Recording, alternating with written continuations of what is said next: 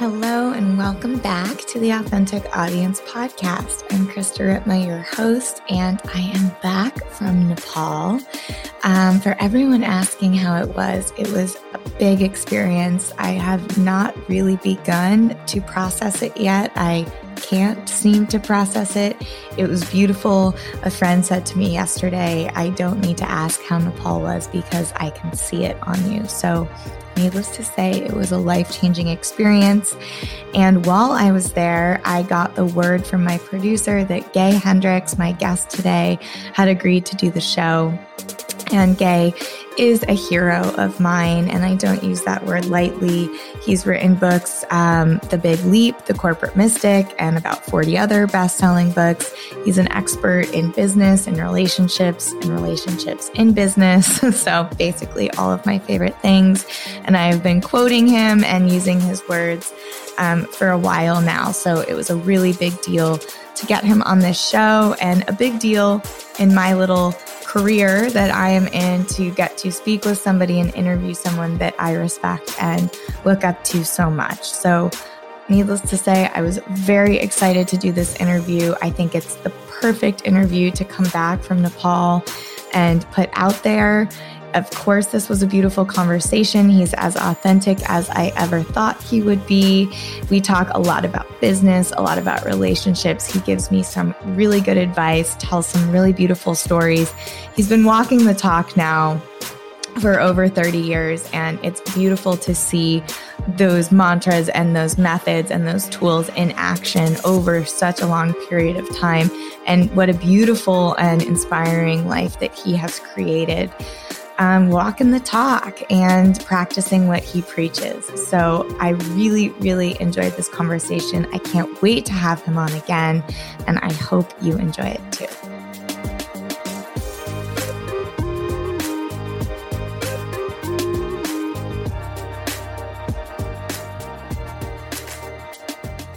Gay Hendricks has been a leader in the fields of relationship transformation and body-mind transformation for more than 45 years. After earning his PhD from Stanford in 1974, Gay served as professor of counseling psychology at the University of Colorado for 21 years. He's written more than 40 books, including bestsellers such as The Big Leap, The Joy of Genius, Conscious Loving, and Conscious Loving Ever After, the last two co-authored with his mate of 40 years, Dr. Kathleen Hendricks. He's also a mystery novelist with a series of books featuring the Tibetan Buddhist private detective Tenzing Norbu, as well as a new mystery series featuring a Victorian-era London detective, Sir Errol Hyde. The third in the series is titled The Final Adventure of Sir Errol Hyde. Gay has appeared on more than 500 radio and television shows, including Oprah, CNN, CNBC, 48 Hours, and others. I have to say that's probably the most impressive introduction I have read on this podcast so far. Welcome to the show, Gay. Oh, thank you very much, Krista. Really good to be with you. I'm so happy to have you here. I was just saying before we got started recording that this is the first episode coming back from Nepal. The podcast has been on a short hiatus, and the two things I was most looking forward to are feeding my best friend has a 6-month-old, and she started eating food, real food, while I was away. So feeding her and interviewing you, probably the highlights of my month. So I'm very, very happy to have you here. And let's just start by, how are you? What's happening with you? What's happening in your world today? Oh, well, today is a perfect example of my life because this morning I woke up around 4:30, which I typically do, and I do my writing early in the morning. So after I get up and feed my two little cats, we have two British short hairs, and they're named Allie and Greta. After I feed them and get started, I meditate first, and then I get started writing usually around 5:30. My wife likes to sleep until around 7:30 or 8, and so I spend from 5:30 to 7:30 or 8 whenever she wakes up doing my writing. And then for the rest of the day, I just do other stuff. I do some business stuff.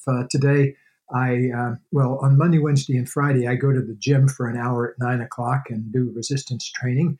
And I've been doing that for many, many years, and it really helps keep my body in good shape. And then I came back here and had a massage. And then my wife made me a fabulous salad for lunch. And so I had a salad with Katie and then jumped on to here. And then I'm going to play golf after I finish with you a little bit later on this afternoon. So I get a lot of exercise. I do a lot of physical stuff. My wife and I ride bikes all the time. And so it's kind of a big part of our lives to stay physically tuned up. And so right now I'm feeling fantastic and kind of buzzed from just finishing a great meal and having a massage beforehand. So, and also I'm getting a chance to talk to you about the things I like to talk about most. So, what a day. What a great answer. I just have the biggest smile on my face because every time I've listened to about, 20 plus podcasts and interviews with you, trying to prep for this podcast. And you're so passionate and just excited about life. Like just the way I went to the gym today also, but that's just not how I would describe it. And it's one of my favorite things about listening to you speak. I'm listening to the podcasts. I've probably heard you tell maybe the same story over 10 times. And instead of skipping through it, I always listen to it because you tell it with such passion. It's like I'm hearing it for the first time. And you've done this work now for so long. Do you ever get tired or burnt out? Like, how do you stay so passionate day in and day out? I actually don't ever get burnt out. I think, well, I'll tell you, I haven't really been in a bad mood or anything like that in about 40 years. And early on in my career, I came to, when I was in my 30s, I locked in on my life purpose. And I feel so blessed that I figured out what my life purpose was fairly young in life, because I have people here all the time who are 50, 60, 70 years old and still haven't quite figured out their life purpose. But when I was in my 30s, I sat down one day and I just spent an hour thinking about what am I really here for? What turns me on more than anything else? And I came up with this one phrase that's been echoing around in my mind for the last 40 years, which is, it's in the Big Leap too, by the way, a version of it, which is, I expand every day in love, abundance, and creativity as I inspire other people to do the same. And since I've been doing that for more than half my life now, I really haven't had a dull moment. As long as I am somewhere where I can think about that or talk about that or be working on those issues in myself or helping other people with them. I've taught about 2,500 seminars now and classes when I was a university professor. And, I saw a lot of burned out teachers and burned out professors. And I think it was because they'd somehow got lost from their real, true life purpose. And they were just going through the motions. And I'm glad I figured out that one fairly early on, because for more than half my life now, I've been passionately engaged with people in having leading edge kind of conversations where they're having breakthroughs all the time. And so I've used to do a lot of corporate consulting. I don't do that much anymore just because I'm not enjoying the travel as much these days. But I've also worked with 4,000 or 5,000 couples with Katie. And it doesn't really matter what the area is, as long as I can be helping people make breakthroughs in that area. That's the thing that I love best. It's so powerful and it's so inspiring to hear. I'm 31 and, to find your passion, just hearing you say that, that's exactly what you do. And that's exactly what you've done for me in reading your books and in listening to your interviews. It's just every time, I usually do it when I'm on the treadmill actually. And every time I turn it off, I like run up to my computer and I start writing, and it's really inspiring. I've hired people after reading your books. I'm constantly quoting you in the different zones of competence, excellence, genius. And it's just really powerful. But I do have a question about writing all of these books. So I'm in a place in my business right now where I feel like I don't know if it's that I'm changing my mind or I'm evolving or what exactly it is, but thinking that maybe something I said a year ago or 2 years ago, I actually don't really agree with anymore. And with writing so many books that span so many years, do you ever find yourself not agreeing with or having sort of a different opinion than something you wrote about 20 years ago? No, I what I do sometimes when I read some of my old books or when I look at some of the things I wrote 30 or 40 years ago, the basic ideas are I don't have any disagreement with, but I wish I'd expressed them a little bit better, because I'm a much better writer now because I've been writing books. My first book came out in 1975, and so I've been writing books for many years. And of course, like anything else, just if I were any other skill, if you do it every day that long, it gets easier and better and more vivid and that kind of thing. So sometimes, like when I read my book, Learning to Love Yourself, which has been out there for since 1982 and gone through all sorts of different editions and that kind of thing. When I look at that, I thought, oh man, if I'd known a few million people were going to read that book, I would have sure, I would have put another chapter in here, and I would have done this, and because now it's so much easier for me to write than it was 40 years ago. Right. Yeah. I was asking because I was actually when I was reading The Corporate Mystic, it was written 20 plus years ago now, 23 years ago. And it felt to me like it could have been written yesterday. Especially like the spiritual aspect of people high up in business. And it sort of made me start thinking, knowing that I was going to talk to somebody that's been working with people for so long and writing about the same topic for so long. Is consciousness actually evolving is my question. Like, after reading that book, there were a lot of concepts in there that I thought were like brand new that sort of CEOs were just starting to introduce. And reading that, I was like, wow, this was happening in the late 90s. And my question is, have you seen over the last 4 decades of doing this work, decision-making actually evolving or changing how people run businesses, behave in their relationships, or is it still very much the same? I think it's changing in a positive direction. Cool. When I first started going into, I think I did my first corporate consulting gig in the mid-1970s. And trying at that time to talk to people about even something like emotional intelligence. If you bring up emotional intelligence now in a business or in a corporate environment, people will nod their heads and say, yeah, that's a useful thing. But, it was only 20, 30 years ago when the first book on that came out. So, gosh, it's much easier today because there's so much more knowledge about deeper things. And it's not always easy because a lot of people get where they get to in the business world by having very crystallized, forceful personality aspects that don't necessarily make them very happy as human beings.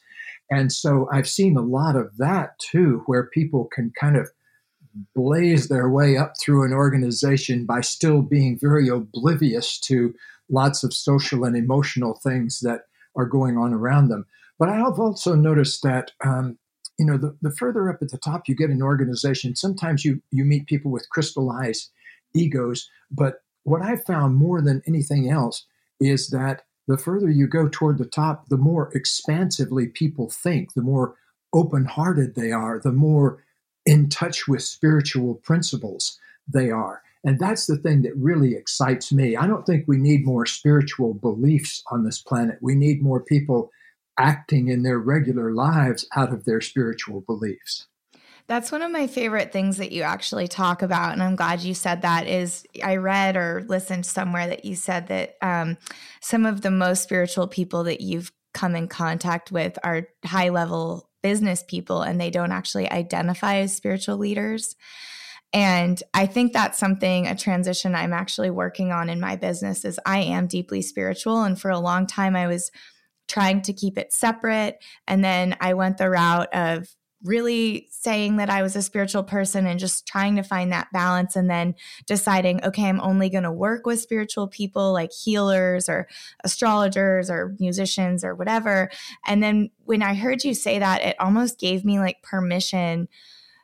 Like, you don't have to identify as a spiritual leader to be a spiritual person. And oftentimes I find too that the people that are actually the most authentically spiritual aren't out in the world trying to make money that way.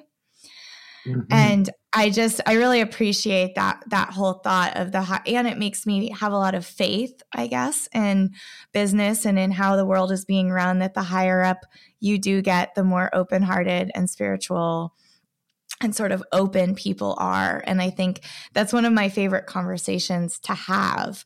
And just, it's exciting to know that that's what's happening on the inside. Yeah, it's really exciting. There's another big transformation we've noticed over the past 40 years or so since we've been doing seminars, is that when we first started, it was always skewed toward women participants. There would be like sometimes 60 to 40, or sometimes even 75, 25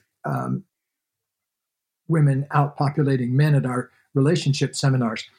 But now it's almost 50-50, and sometimes skews in some of our seminars even slightly toward more men being there than women. And I think that's a really hopeful sign, because men have been running the world now for 5,000 years, and we've been mucking it up a little bit sometimes. And so I want to get more feminine input into the world. I think that's one of the most exciting things that can happen. And to do that, I think men have to kind of step up in a way and open themselves up to new ways of communicating, so that I don't think, if you look back over the past 5,000 years, men have been mostly the people who are the president of this or the king of that and everything like that. And I don't think we're coming into an era where it's going to flip over and suddenly we're going to have 5,000 years of women in charge. There was a time back before 5,000 years ago, when a goddess era, when women were much more prominent in the fields of politics and religion and that kind of thing. And then it flipped over for the past 5,000 years into a male-dominated kind of thing. But now I think what's going to happen in the next millennium or two is it's not going to be male or female heroes. It's going to be the relationship between us all. That's going to be the hero of the next period of evolution. I love that. I love that so much. And I think it's something I'm thinking about a lot too, as running my own business. I think, there's this piece of feminism that to me is like excluding the male right now. And we've almost taken it a little bit too far, in the sense that being feminist and doesn't mean stepping up into a role. I'm very controlling. I'm very type A. I have a lot of masculine energy. And what I'm learning is actually to run my business with both, is to soften. And actually Yana, who we have in common, that's how we met. She's teaching me this. I can still be strong and I can still have that masculine energy, but also soften and bring the femininity into it, so that we don't lose either one. Like, it has to be a balance. It always has to be a balance. And I think that's really a beautiful way of putting it. My next question for you, I have two more questions on the business side of things. I'm really interested in how you run your business. And one thing that I heard you say with successful people is there's this fear or resistance that comes up, is this fear of outshining other people. And I've witnessed this. I've seen this. I do a lot of marketing coaching, but with that, a lot of my clients joke that I'm a resistance coach, because mostly I'm just helping people overcome resistance, remind them of their gifts, remind them they can fly. But my question is around the ego. So if I'm not afraid, and if I just think that I'm the best and I'm not concerned with outshining other people, doesn't that just make me an asshole? Like, where is the balance there in, owning it, but not? And I'm asking for me and for my clients and for my listeners, is how do you sort of own your gifts, but not become one of these sort of like weird egocentric influencers that we're seeing? Yeah, well, that's a great question. Well, I think that if you look underneath and inside the personality of one of those kind of flamboyant egomaniac kind of people that you see a lot in the world, you'll see that a lot of that persona comes out of fear. Mm-hmm. And that's why it doesn't look good and play very well for the long term. that some people assemble that kind of persona on top of a lot of old undealt with and undigested and unsorted through feelings of anger, shame, fear, those kinds of things. But I think authenticity, when you're authentic about all of your feelings, when you're open to the fullness of yourself, what happens is you shine naturally in a way that other people get inspired by to shine also. So it's when we talk about in the big leap, overcoming the fear of outshining, what's usually happened is people have turned down or toned down their light early on to adapt in school or in the family they're in. And so what needs to happen then is us to allow ourselves to flourish and allow ourselves to shine in our own particular way, not from any space of fear or lack, but simply as a celebration of our essence, who we really are. I love that. I love that so much. And I think I preach about that a lot. I mean, my company is called Authentic Audience, and the word authenticity, though it has become a bit of a buzzword these days, is probably the most important thing to me. And I continuously realize that when I'm looking at people or listening to people that I actually really don't agree with and don't like, but their authenticity shines through. And I often find myself, even this is a terrible example, and I hate using this example, but I was listening to something that Trump said once, and it was horrible what he said. And when he finished, I was like, man, that was authentic. And that's sort of when I realized how important that was to me. When I completely can disagree with what someone's saying, but I really respect the authenticity and how they carry themselves. And I think it's really important. And I really appreciate, I appreciate every answer you've ever given on anything, but I especially appreciate that. And speaking of working with these really successful people, one question I had for you in your business, because now you've been able to basically create a very successful business, coaching people in their business and writing about helping people in their businesses, but now you have a business doing that and working with all of these CEOs and really talented high-level people. Is there a big takeaway that you have had or a lesson that you've learned from somebody that you've then gone to apply in how you carry yourself in your own business? Oh, that's such a great question. I've had the pleasure of working. The first person that popped into my mind when you asked that question was Michael Dell, that I had the opportunity to do a lot of coaching with back in the 90s. And I've learned so much from him. At the time, I was probably 50 years old and he was 30. But I learned so much about how to keep things simple and how to focus on things from working on, from coaching him and also coaching other executives at Dell. A few others come to mind also, but I just want to highlight the simplicity of things, how to keep things simple, how not to let things get complicated. And I, to this day, I try to organize my activities as simply as I possibly can. When I first, back in the 90s, we'd had a lot of success and being on Oprah with our book, Conscious Loving and everything. Suddenly, we really didn't need to work anymore unless we wanted to. And so it really allowed us to focus in on just doing what we most love to do. And at the time, we had a lot more stuff than we had now. We had a building and we had a mountain house and a townhouse. And so we had a lot of stuff and several different cars and that kind of thing. And one day, my wife and I looked at each other and said, wait a minute, the tail is wagging the dog here suddenly, because we were spending all our time thinking about real estate and that kind of thing. And, so we started simplifying actually 20 some years ago, and we started selling off things and that kind of thing. And now we have one home that we just love, and it sits on an acre of land instead of a ton of land like we used to have. And when we picked it, I said, I want three things. I want it to be on one story. I want to be able to walk from one end to the other of it in 15 seconds. I don't know why I picked that, but 15 seconds. Oh, I know why, because I figured out that a phone rings 4 times. It takes 15 seconds.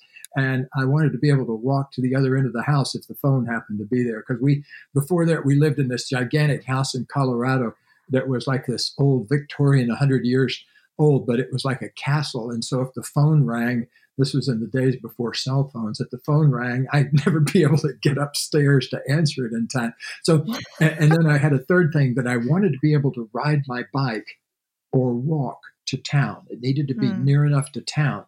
And so we found this magical house here in Ojai, California, and we have been here for 20 years now. And it's an example for me of how to keep life really simple and keeping it from wandering off into the more and more complex. Like I would walk around at Motorola, I used to do consulting there, and I would walk around with the boss, and I would always notice he would be simplifying things. People would come up to him with some complicated problem, and he would come out with one sentence. He would say, "Okay, go figure out what George really wants." And all of a sudden people would go, "Oh, okay." And they would have developed some gigantic drama, but underneath it was a 10-second communication. In fact, that's what we teach in a lot of our seminars, how to communicate the essential thing in 10 seconds, because just about everything important that you'll ever hear in your life takes 10 seconds or less. Like, "Will you marry me?" "Yes, I will." That's 7 seconds, not even 10 seconds. But that certainly changed my life 40 years ago when I met Katie. Oh, I love that. And it perfectly goes into my next question, because I wanted to talk about Katie next. And the biggest thing, the advice that you just gave, I think you said something, you were telling a story on a podcast, and it really changed my whole mindset. I'm one of those people that it's never enough. And my partner is constantly reminding me when I'm dissatisfied. He's like, "Well, I've known you a long time and you've never actually been satisfied with anything." And I know that actually is a more deep-rooted thing in me feeling unworthy and me feeling not enough. And I've done a lot of work and I know where it comes from, but it's still something that pops up all the time, like it's not enough. And what you said, you told this really beautiful story about you and Katie early on, changing your mindset from having enough to feeling like you have plenty. Yeah. And I was wondering if you could just briefly retell that story again, because I don't want to butcher it. And it really shifted something for me, and it's shifted how I think about everything. And I think it ties really nicely into that advice that you were just giving about simplicity. Well, what happened was, and I'm trying to estimate that, I think it was around 1981. So this is probably long before you were born. But in 1981, on a snowy evening in Colorado, I was pedaling on my exercise bike one evening, and out of the corner of my eye, I could see Katie in the next room over, which was kind of our little home office. And she was in there writing checks or doing something with the checkbook. And so I'm pedaling along, and I had echoing around in my mind a conversation we'd been having about, do we have enough money to get through to the end of the month? Okay, so that was what we were discussing. And as I was pedaling along on my exercise bike, I realized I'd been hearing that conversation since I was a kid. In the background when I was a kid was always, do we have enough to get through to the end of the month?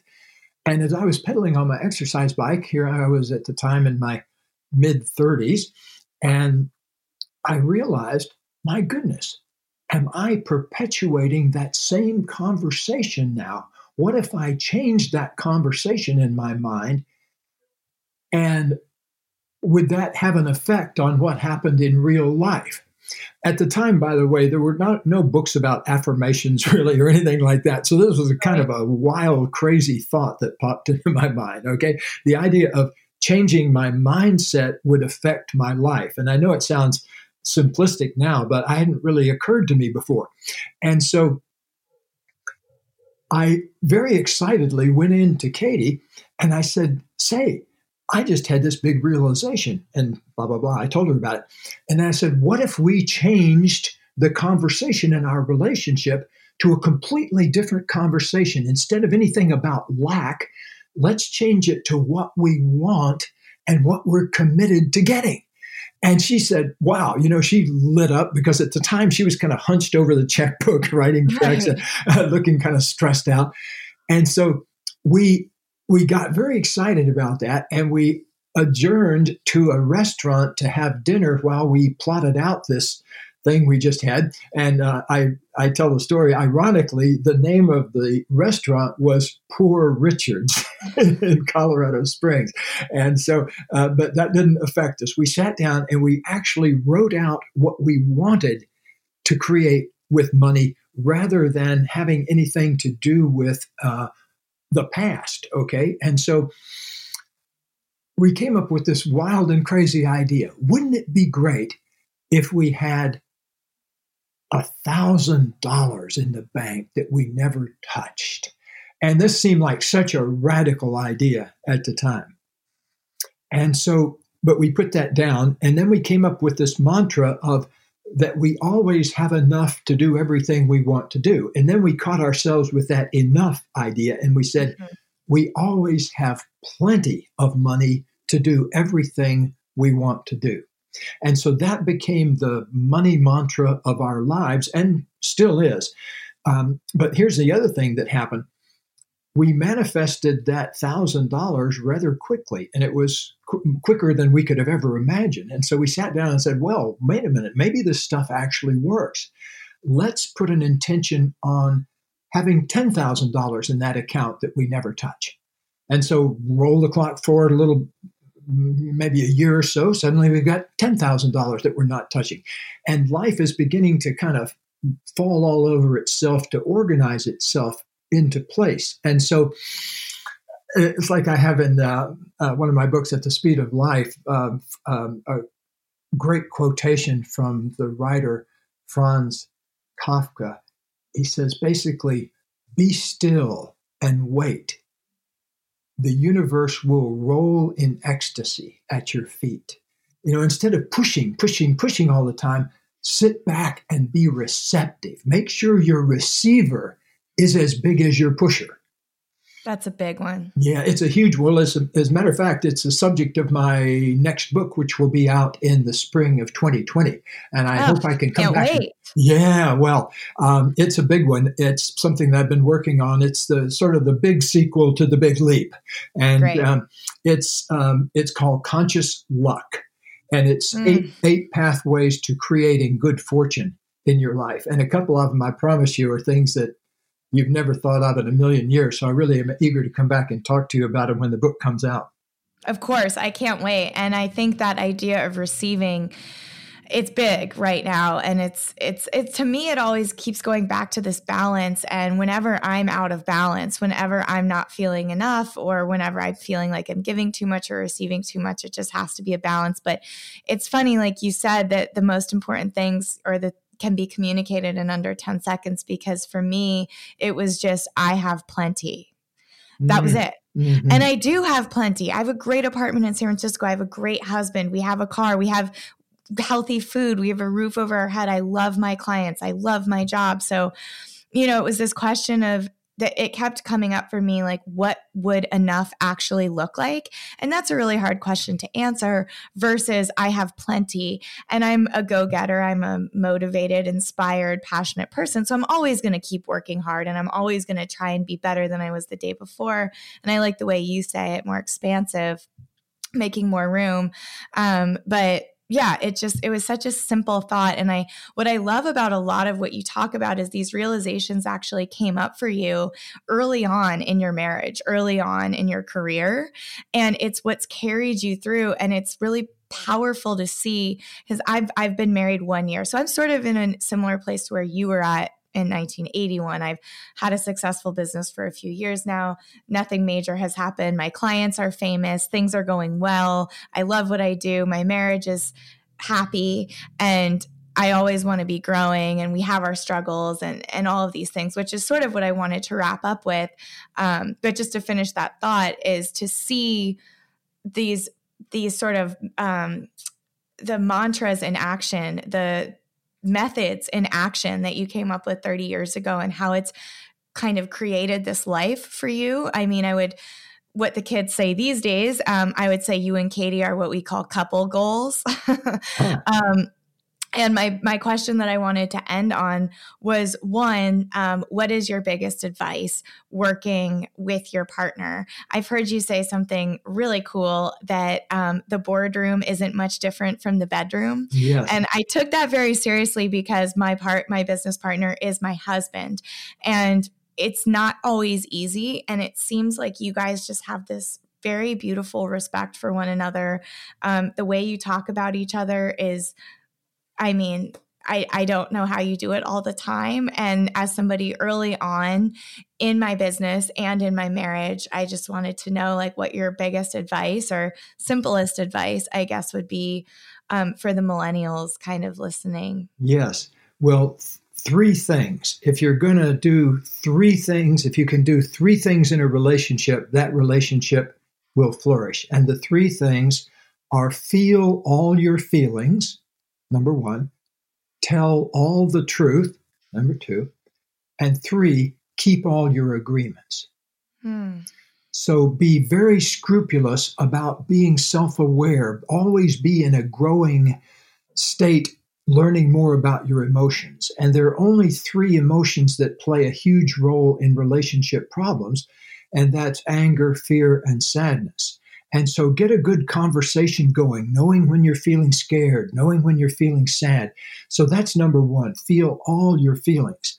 And out of that will come a type of happiness and an openness to love that's like nothing else, because you're not resisting your other emotions. So the more you can open to feelings like anger, fear, and sadness, the more you can love yourself for those. And the first step in loving another person is to love yourself, because you will always manifest another person who loves themselves to the extent that you love yourself. And so you'll see reflected in your partner the places where you don't love yourself. So number one, feel all your feelings. Number two, it's going to be hard sometimes to do this, but tell all the truth. Get good at saying, "Oh, I'm scared right now," or "I feel angry," or "I feel so sad." Get good at the simple statements that convey how you are inside to another person, because so many of us have been beaten up on in various ways growing up, not physically often, or always, but we've had our feelings beaten up on from early on in life, and it takes time to let them flourish again and let ourselves be known. Because I know I grew up with the intention of concealing my feelings, and it wasn't until I started getting into relationships when I was a teenager that girls kept telling me, you never can tell me what's going on inside you. And I just couldn't understand what they were getting at. But now I know exactly what they were getting at. And so that's number two, tell all the truth. The third thing, really important, to do what you say you're going to do and not do what you say you're not going to do, keeping your agreements. So many people, I've had people come in here from around the world. We get people that'll fly all the way in from somewhere, Saudi Arabia or Switzerland or someplace, to do a couples intensive here for a day or two. And so many times a problem has been going on for 30 or 40 years sometimes. Wow. That got down originally to somebody didn't keep a particular agreement, didn't keep a promise, didn't do what they said they were going to do, and they never cleaned it up. And so things like that really fester. So feel your feelings, tell the truth, keep your agreements. That's the entry gate to intimacy.